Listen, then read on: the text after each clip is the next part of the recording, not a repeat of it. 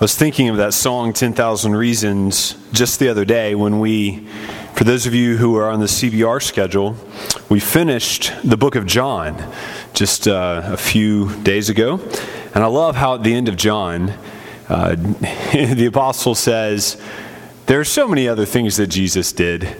Yeah, I suppose if they were all written down, the world would not contain enough. The world would not have enough room for all the books.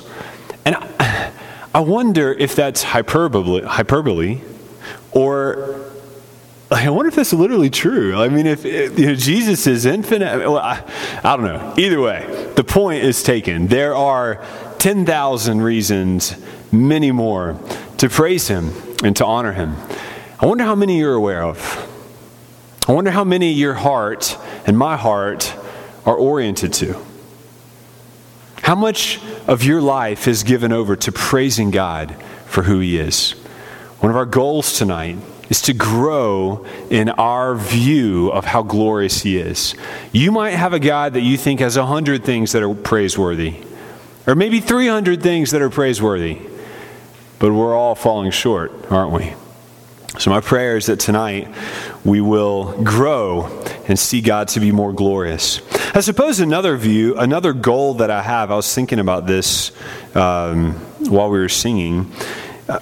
We're working on this series where we're connecting lots of parts of the Bible together. And I think one of the goals is I want to give you a bigger Bible. Now, obviously, we're not adding to the Bible, and we're not making your Bible literally bigger. I do admire those of you who carry, like Benny, those honking Bibles around. No wonder you're so strong, right? Yeah, you got those. Yeah, I like the small Bibles. Yeah. What I mean is that, for most of us, there are functionally parts of the Bible that we use, and then there's like a bunch we ignore. You know what I mean? Like you just ignore all those at the end of the Old Testament, or kind of skip some here and there. Like you love Psalms and Proverbs. Have you ever wondered? Like the Gideons, they have like the New Testament. I love the Gideons, but like the New Testament and then the Psalms. Like they had to decide. Like those are the most useful ones. Or you'll see at the bookstore the Proverbs and the Psalms. You never see like Ruth and Ezekiel. Like why? It's because our Bibles aren't big enough. Like we don't see how they contribute to the bigger picture. And so that's one of our goals in this series. I think this is the 14th or 15th sermon in this series. And tonight we are continuing to move through our next installation in the study on the New Covenant. And I've been praying and sincerely hope that this study has been helpful to you, helpful in broadening your Bible. I'm deeply persuaded of its value. As we've said, each week we've been asking the question, what is new about the New Covenant? And I hope that you're getting better at answering that question. What is new about the New Covenant? Of course, when we think about covenant, we're thinking about relationship.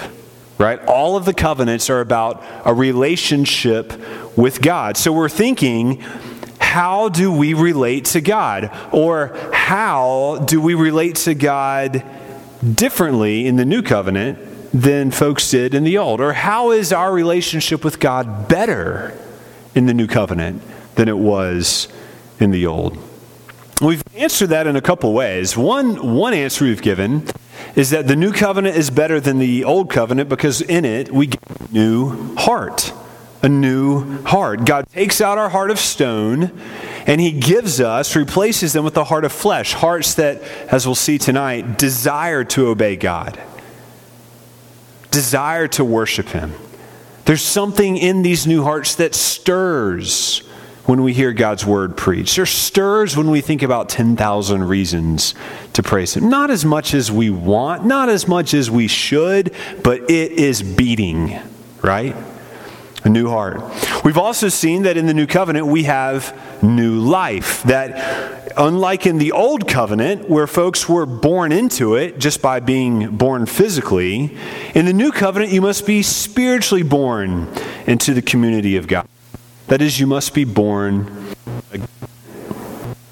Last week, we added to this the benefit of a new priest and mediator, a better priest, a better mediator, and that's Jesus. He is so much better than all the other priests. Namely, he doesn't keep dying like they did. He doesn't keep dying because of sin. In fact, he died once, and when he died, it was once for all.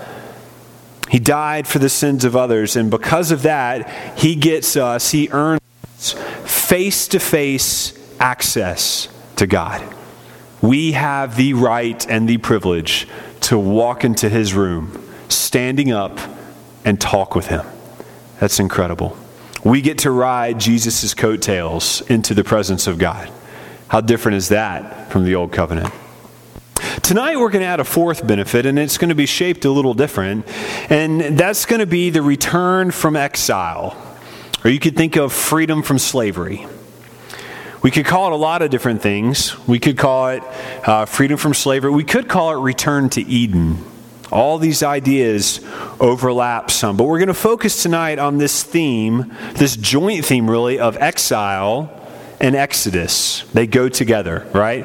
Exile and Exodus. This morning I read a fantastic, perhaps unbelievable story about a dog named Ira. Ira, this seems completely unbelievable to me. You can judge for yourself. It was reported in the local newspapers, but Ira is a 4-year-old black lab who lives in Sweden. Her parents, her owners, right, her dog parents, whatever, they had to go away on vacation for the first time, and so they boarded her in a kennel or whatever. Well, apparently, I was amused by this, whoever wrote this article judged that Ira was homesick, right? I don't know how they determined this, but apparently she did not appreciate this and was homesick. So on her very first day, Ira managed to escape from her crate, get out of the kennel, like the building, make her way to the nearest train station, which was 1 kilometer away. She waited with other passengers after ducking the turnstile and boarded a northbound train towards her hometown of Hökargen. It's in Sweden, remember. I have no idea what that, we'll just go with that. She patiently waited on the train for 5 stops until she got to the 6th stop, which just so happened to be her home station, the busiest one in the area. And I'm going to guess, if this is true, which there's no way this is true, but this, right, I read it in the paper, and they said it was verified by the police and by the animal control folks. They verified the story, but they're Swedish, so, apparently, I'm going to put my money that she's home if it wasn't for that pesky paw that got caught in the door getting off the train. And so she had to be rescued and kept more securely by the authorities until she was returned to her owners, right? And it's an incredible story in the literal sense of the word. But I think it illustrates how powerful the longings of homesickness can be, even in a dog, right?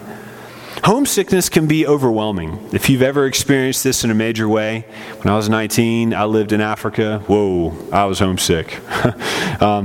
You've probably all interacted with children and grandchildren that are homesick, and we've experienced this perhaps from time to time. But as adults, we've generally learned to toughen up, to deal with it, to suppress it, manage it.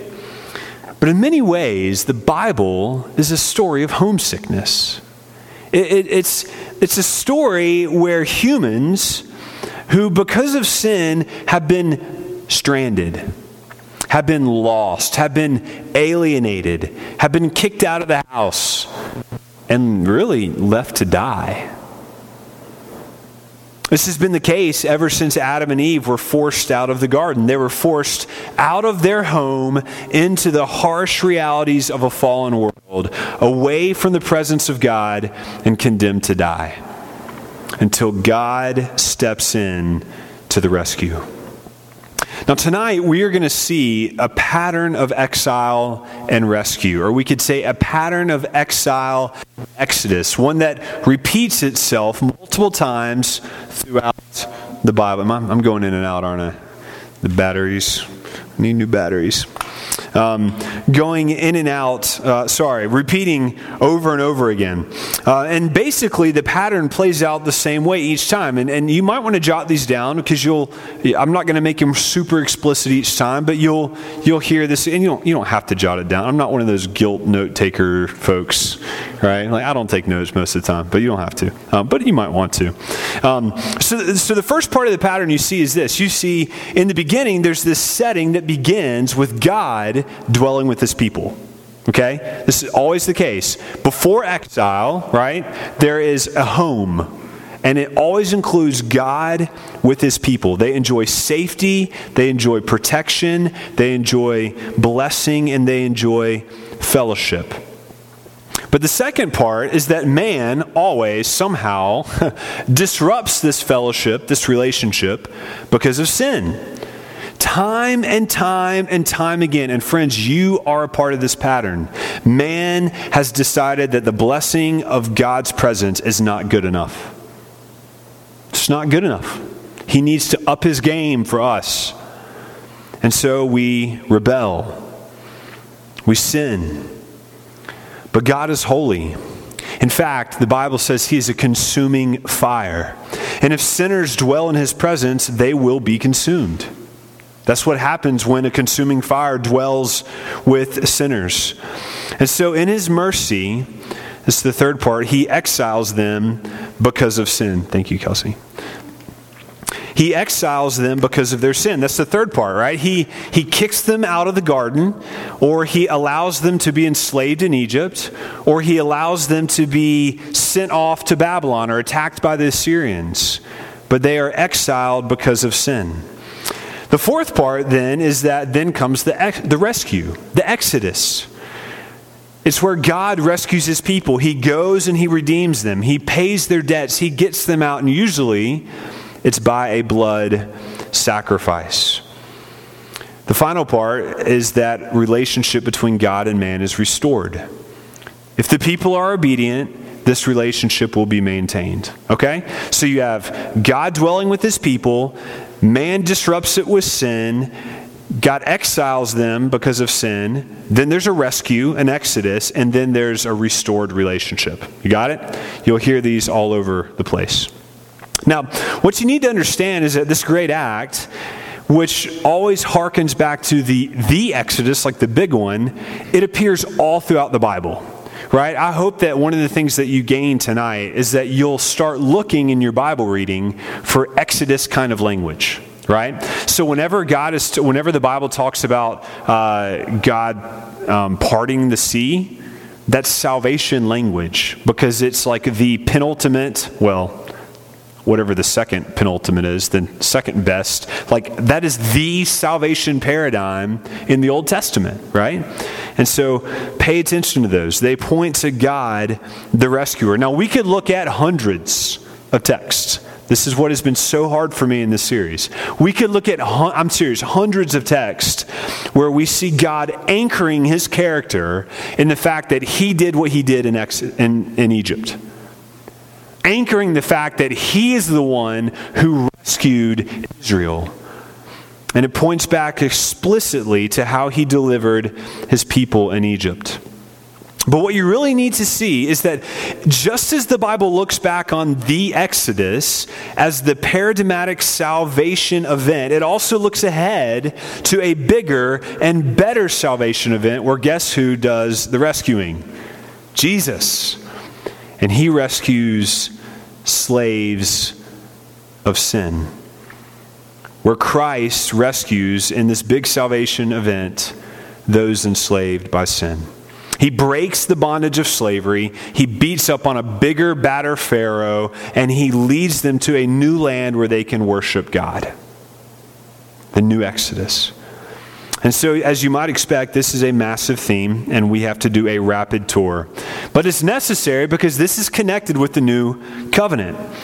When the prophets talk about the new covenant, especially Isaiah, Jeremiah, and Ezekiel, like the three big ones, when they're talking about the new covenant, they are constantly using new Exodus language or Exodus language to describe it. In other words, we see Jesus as a new and better and bigger Moses, right? A Moses figure. Jesus is the one who frees captives and leads them into the promised land. In Ephesians chapter 4, it describes it like saying, well, he ascends on high, leading a host of captives. That sounds like the Exodus, doesn't it? Except he's ascending on high. The captives are going up high, right? And so we could do lots of text, but I've decided to just show you one main one. So turn to Ezekiel. It's okay if you look at the table of contents. Ezekiel chapter 36. Let's read this big chunk. Therefore, say to the house of Israel, thus says the Lord God, it is not for your sake, O house of Israel, that I'm about to act, but for the sake of my holy name, which you have profaned among the nations to which you came. And I will vindicate the holiness of my great name, which has been profaned among the nations, and which you have profaned among them. And the nations will know that I am the Lord, declares the Lord God, when through you I vindicate my holiness before their eyes. Okay, now we have Exodus language.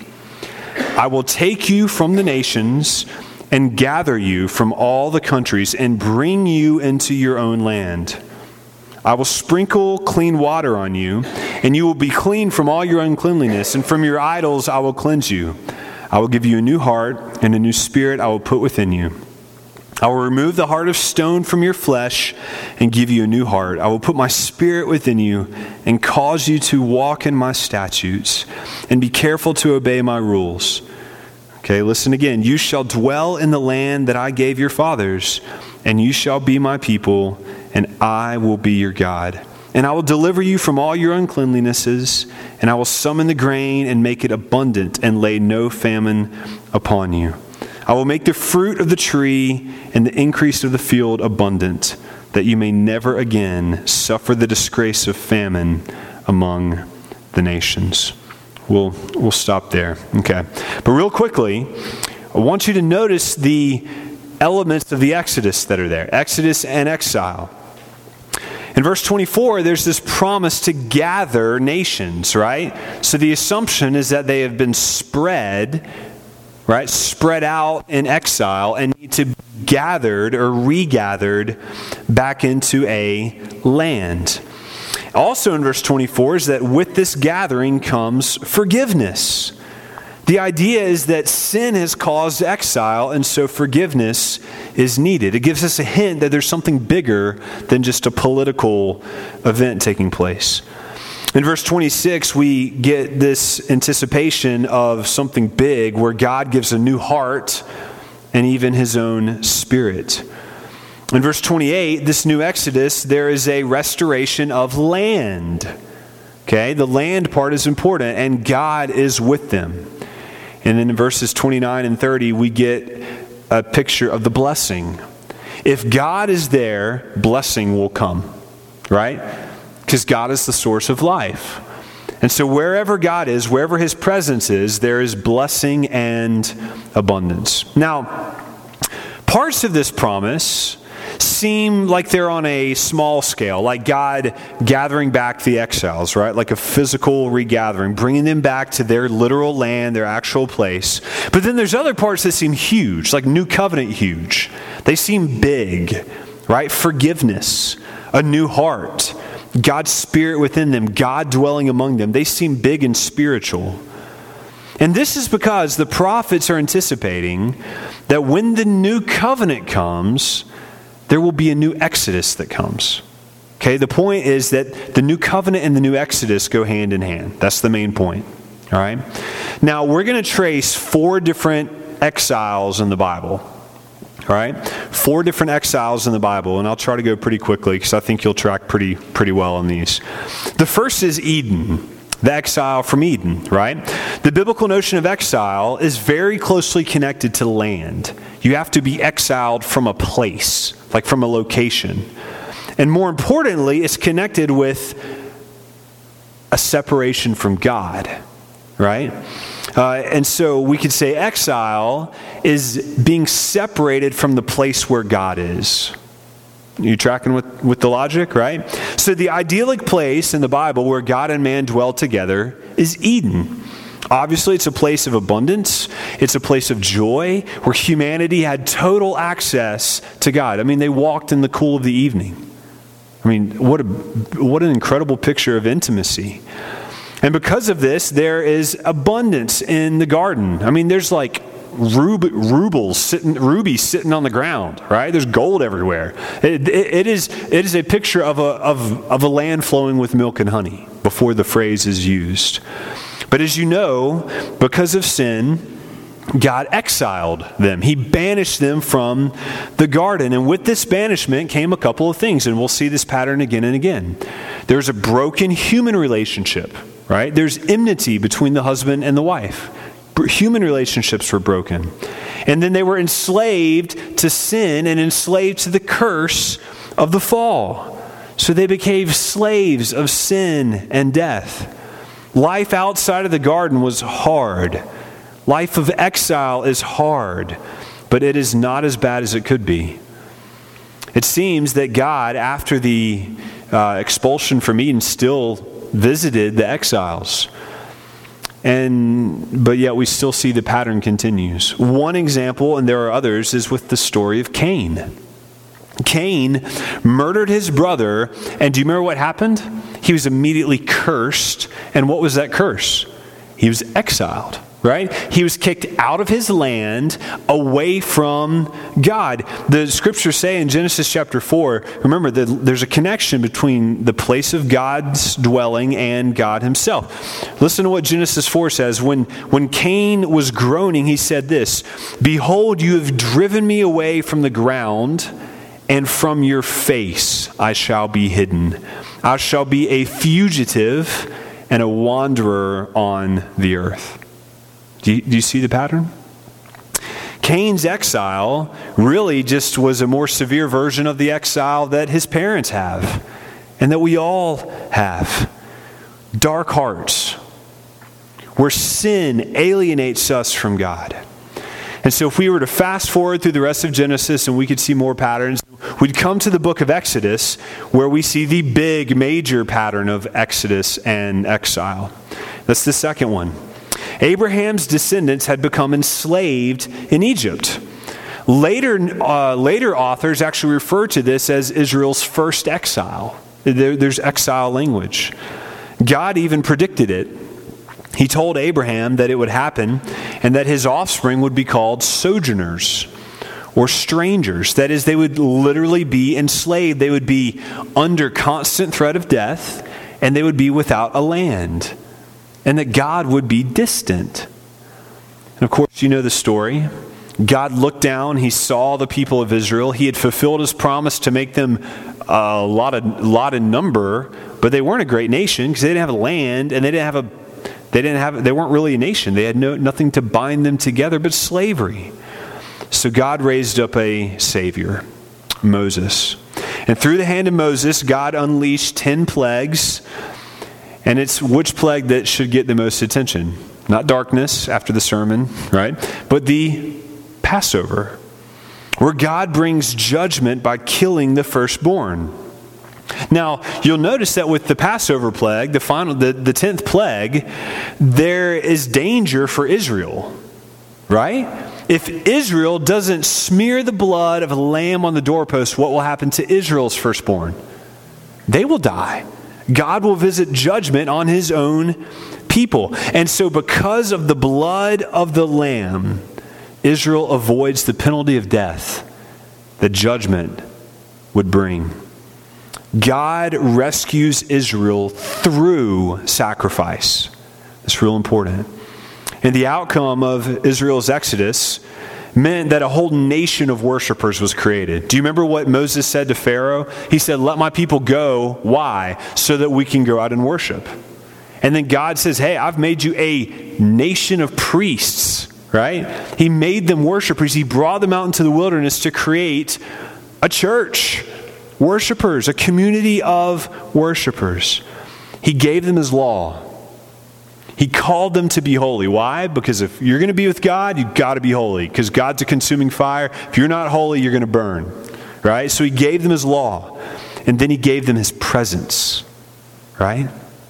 Now, it's not quite the same as Eden, but but it's still pretty good. God clearly, obviously, dramatically, like for ADD people, he like made it really clear that his presence was there, right? Pillar of cloud by day, like I see it, right? Like, or pillar of fire by night. Like God was among his people, just like in Eden. Well, not just like, but in a similar way, in some similar way as Eden. He also instructed them to build what? The tabernacle. What was the tabernacle? Like that's where God was going to do. That's where the glory of God would reside. And they would have God's glory, God's presence among them until they made their way to where? A land, the promised land. God would go with them. He would take them to a land of blessing, a land of milk and honey. And so think about what we've seen. We've seen God rescue his people from exile, slavery, establish a relationship with them, right? He's with them. And then he's taking them to a new Eden, a new promised land.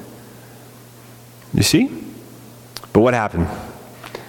Remember, sin does what? It disrupts this relationship. They didn't keep the law, so what do you think the punishment was? It was another exile. Except this time, God banished a whole generation to stay in the wilderness where they already were. Right? It's like a mini exile, within an exodus. Right? An entire generation was buried in the wilderness because they wouldn't obey God.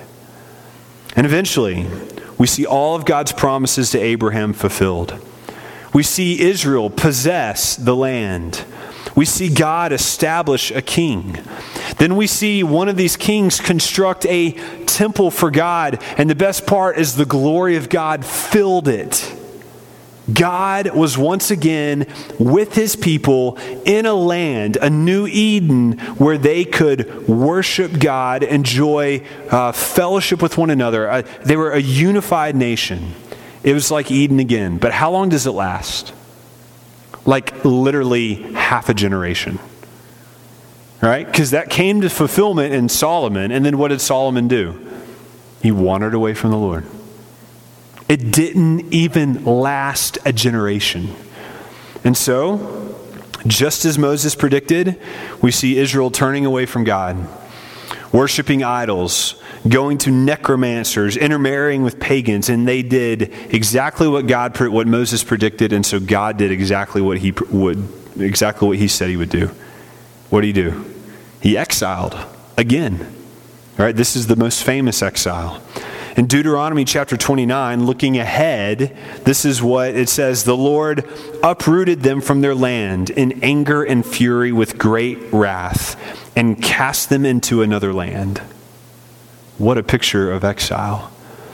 Deuteronomy says in Deuteronomy chapter 30 that God drove them out among the nations. Where else do we see God driving somebody out?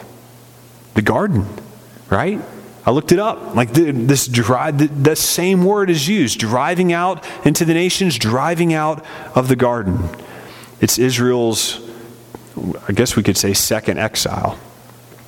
So this main exile, right, the Babylonians and the Assyrians, God raised them up and they overwhelmed, because remember the nation divided, right? They couldn't even get along. So God overwhelmed them through the Assyrians and the Babylonians, and they scattered God's people. They destroyed the temple, right? God's glory had already left, but they destroyed the temple.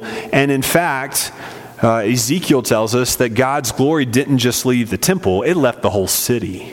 Right? The city of God was abandoned by God in exile. And so it seemed like God's covenant with Israel had been reversed. Right? Sin broke it. Like in fact, think about it, the entire Exodus was basically reversed. Right? You see, think about Daniel. They're basically back in slavery, maybe a little more sophisticated slavery. They're separated from one another. They don't have a king. They don't have a temple. God's not with them. It is the undoing of the Exodus, all because of sin. There's one verse that shows how complete, how thorough, how serious this exile was. In Hosea chapter 1, verse 9, listen to this. And the Lord said, "You are not my people, and I am not your God." That is complete exile. And so the prophets, especially Daniel, Ezra, Nehemiah, think of Daniel's great prayer in Daniel chapter 9. They begin to realize that this exile was because of sin, and so they begin to beg for God to restore his city, to remember his covenant. And so what did God do? God is merciful and gracious, right? He's slow to anger and abounding in steadfast love. And so God was moved. He heard the cry of his people, and so guess what happens? Another exodus begins. This time, he bypasses the human element. I love this. Ezra chapter 1, verse 1. The Lord stirred up the spirit of Cyrus, the king of Persia, so that he made a proclamation throughout all the kingdom. Basically, the proclamation is he sends them back home. He sends Israelites back home, and so that they can rebuild the city walls and rebuild the temple. And God lays it on the hearts of other kings. Isn't that great? God wants to do something. He's like, I think I'm just going to tell that king to do it. He didn't even know God, right? And so the city walls were repaired, and some of the exiles returned home. Even the temple was rebuilt. But it wasn't the same, was it? The text says there were some who saw the new temple and they wept because it's pitiful compared to the old temple. There's even like some confusion on whether or not God was there. Is God here or not? And not only that, but not all the remnant returned. People were still scattered. There was no king. There's no Davidic king, right? They promised an eternal Davidic king. He wasn't there. And in fact, they still had political oppression. They're still bullied by other nations because they were weak. And even more importantly, there's still no new hearts. Where were these new hearts that Ezekiel promised? Where's this Spirit of God that Jeremiah promised? The people were still divided. God's people didn't have God's Spirit. And so prophets at the end of the Old Testament, prophets like Haggai and Zechariah and Malachi, part of what they do is they describe how these post-exiles kept missing out on God's blessing. That God was ready to give blessing, but they wouldn't experience it because they wouldn't give their whole hearts in worship. I think that's what Malachi 3:10 is referring to. When it says, bring the whole tithe into the storehouse so that there would be room in my house. Test me in this, declares the Lord Almighty, and see if I will not pour out the whole floodgates of heaven. That's not just tithing. That's about giving your whole heart to God. They wouldn't do it, so they didn't get the blessing. Where's the cleansing of guilt? Where are the hearts that want to obey? Ezekiel prophesied, God said, my dwelling place will be with them. I will be their God and they will be my people. Is this what that looks like? It kind of feels like they need to be delivered again. Kind of feels like they need a new Moses. Sin just keeps disrupting things. So by the end of the Old Testament, it becomes increasingly clear that humanity's problem is not primarily a geographical one, right? It's not a land issue primarily. It's not that the people are scattered. It's really not even primary relational issues like if they could just get the right diplomats. It's sin. Sin is the problem. God's people are utterly unable to remain faithful to God. I mean, they lost his law. You ever thought of that? Like they lost it. Like they misplaced it, right? They can't keep it. They can't even keep up with it. Something has got to change. If God is going to save his people, he's going to have to do something different. He's going to have to send someone better than Moses, and he's going to have to send someone who has access to the heart. Someone who has power over the human heart and also has power over death itself. Of course, by now, you know that person is Jesus. And he does this in what I want you to think of as the new Exodus. Jesus came to his people who were enslaved. Not to Pharaoh, not even to Rome, even though they were clearly under Roman rule. but they were enslaved to sin and death. This is why Jesus is always talking about spiritual stuff, and his followers are always talking about political stuff. He's like, I'm not here for that, right? He's got something bigger in view. Matthew chapter 4 says, the people dwelling in darkness have seen a great light. And for those dwelling in the region and shadow of death, on them a light has dawned. Jesus' main concern was not their political suffering. He came to deal with the root problem. She will bear a son, and you shall call his name Jesus. Why? For he will save his people from what? Their sins. Jesus is doing something different. Jesus is different than Moses. He came on the Exodus mission, but he's got something bigger in view. And he accomplished this, as you know, right? As we will celebrate. And that's why Paul was able to declare in Romans chapter 8, for the law of the Spirit of life has set you free, that's Exodus language, in Christ Jesus from what? The law of sin and death. Jesus came to beat sin. Jesus came to beat death. The political stuff's coming later, right? He came to restore a relationship with God. I mean, Jesus literally came for a relationship. Do you remember? The virgin shall conceive and shall bear a son, and his name, and you shall call him what? Emmanuel. What does that mean, church? God is coming back down. God is dwelling. I mean, we see Jesus tabernacling in John 1, and he's Emmanueling in Matthew chapter 1. God is coming back among his people. Not to rebuild a temple. That's not the point. But to open a way for God. And how did he do this? Man, we could talk about this for a while, but I'm going to try to summarize it. Do you remember what saved Israel in the first Exodus? It was the blood. All right, it's Passover. The blood of a Passover lamb covered the sinful Israelites. The Bible teaches very clearly that Jesus became the Passover lamb. Paul says this in 1 Corinthians 5. For Christ, our Passover lamb, has been sacrificed.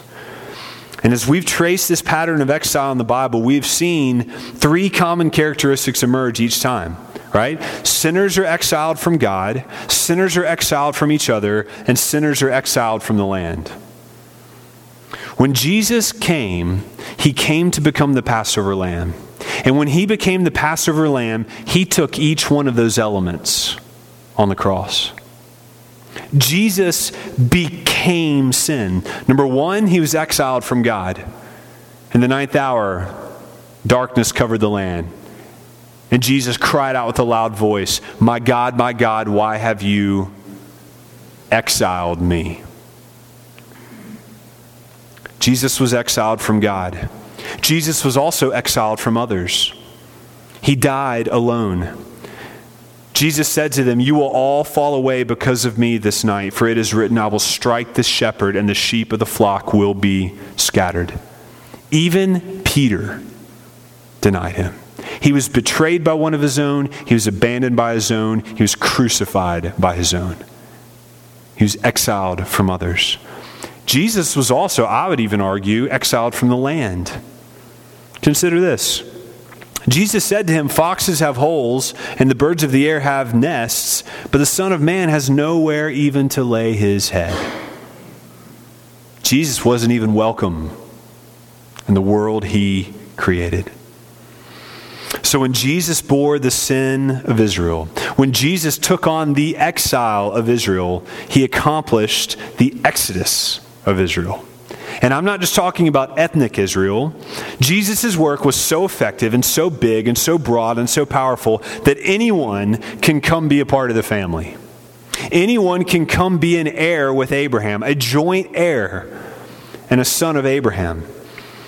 Remember that you were at that time separated from Christ, an alien from the commonwealth of Israel, and strangers to the covenants of promise, having no hope in the world and without God. But now in Christ Jesus, you who were once far off, you who were once exiled, have been brought near by the blood of Christ. He's the Passover lamb. So how do things stand now? Are you tracking with that, right? So how do things stand now? For those who are in Jesus, the curses that were placed on Adam and Eve, they're slowly losing their power. Did you know that? They're thawing. Winter is thawing. The Exodus is not totally complete. We're in the middle of it. We're still waiting. But friends, the process of restoration has been done. And that's one of the main points I want you to see tonight, is that Jesus has decisively and finally broken the power of sin. And because he has, the power of sin is fading. I hope it is fading in your life. I hope that sin has less power over you now than it did last year as you grow. Slowly, gradually, the power of sin is fading. Not culturally, right? It seems to be doing the opposite culturally. If you want to see the power of sin fading, you got to find a church. And you got to find a church that actually has Christians in it. And you got to look at their lives. And if you find Christians, you know what you're going to see? You're going to see lives that are being transformed. You're going to see lives that have been freed from sin. The church is the place where we can go and look and see Eden reemerging. No longer are we enslaved to sin. You should go to a church. When you talk to Christians, you're going to find a heart that wants to honor God, a heart that wants to worship, a heart that wants to obey. So friends, do everything to cultivate that in your hearts. Why in the world would we turn back? Why in the world would we return to slavery? No, let's exercise these new hearts to fight sin, to put it to death, and to grow in godliness with hearts that love God. No longer do we have broken relationships with one another. I know we struggle. I know there's bickering. But the Bible says that Jesus is our peace. And since he is our peace, we can live at peace with one another. In fact, if you don't forgive as God has forgiven you, the Bible says that you should seriously doubt if you're a Christian. Because Christians forgive. You should look at the church and tell what the new creation is like.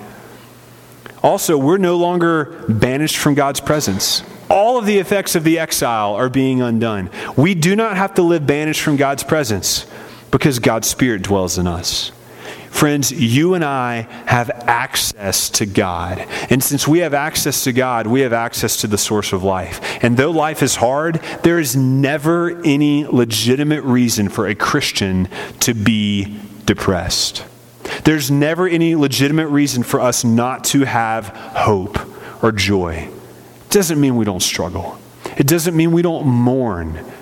It doesn't mean that we don't grieve. But friends, we have access to God, the source of life. This new Exodus is not complete. So the Bible calls us strangers, sojourners. It calls us aliens. We are still wandering through the desert. We've seen the great deliverance from Pharaoh. We've seen the parting of the Red Sea, but we are still waiting for the promised land. You see, the Bible says our citizenship is where? It's in heaven. So here we still suffer under the curse of death. We still struggle with the conflict of sin. But friends, soon the darkness will be over. Soon night will end. Because at the last trumpet, in the twinkling of an eye, the dead in Christ will be raised imperishable, and the living will be clothed with immortality.